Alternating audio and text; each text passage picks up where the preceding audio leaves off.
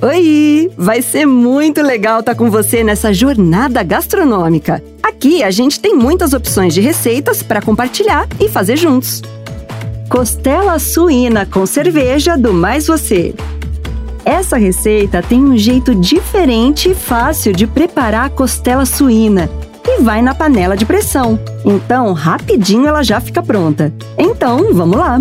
Para massa, você vai precisar de 1,5 kg de costela suína cortada em ripas, uma lata ou 350 ml de cerveja Pilsen, uma colher de sopa ou 15 gramas de sal, uma pimenta dedo de moça sem sementes picada, um fio de azeite, uma colher de sopa de alho picado, meia xícara de chá ou 120 ml de água, 2 colheres de sopa ou 30 gramas de extrato de tomate, tomilho e sálvia picados a gosto.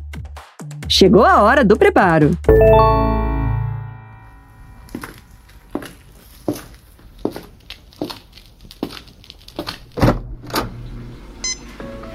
Começa temperando 1,5 kg de costela suína cortada em ripas, com tomilho e sálvia picados a gosto, uma colher de sopa ou 15 gramas de sal e uma pimenta dedo de moça sem sementes picada.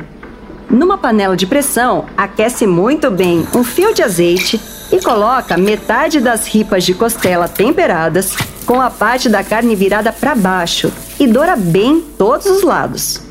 Aí depois de dourar bem, reserva num refratário e doura a outra metade das costelas e também deixa num refratário reservado.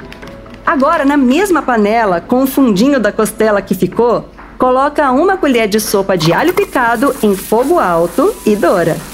Em seguida, adiciona uma lata ou 350 ml de cerveja, meia xícara de chá ou 120 ml de água e 2 colheres de sopa ou 30 gramas de extrato de tomate.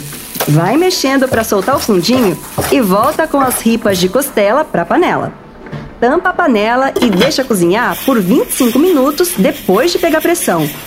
Depois que a pressão sair naturalmente, sirva a costela com o molho que ficou na panela.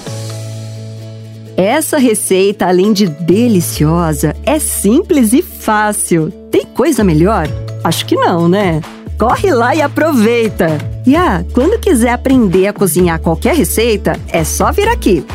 Até a próxima!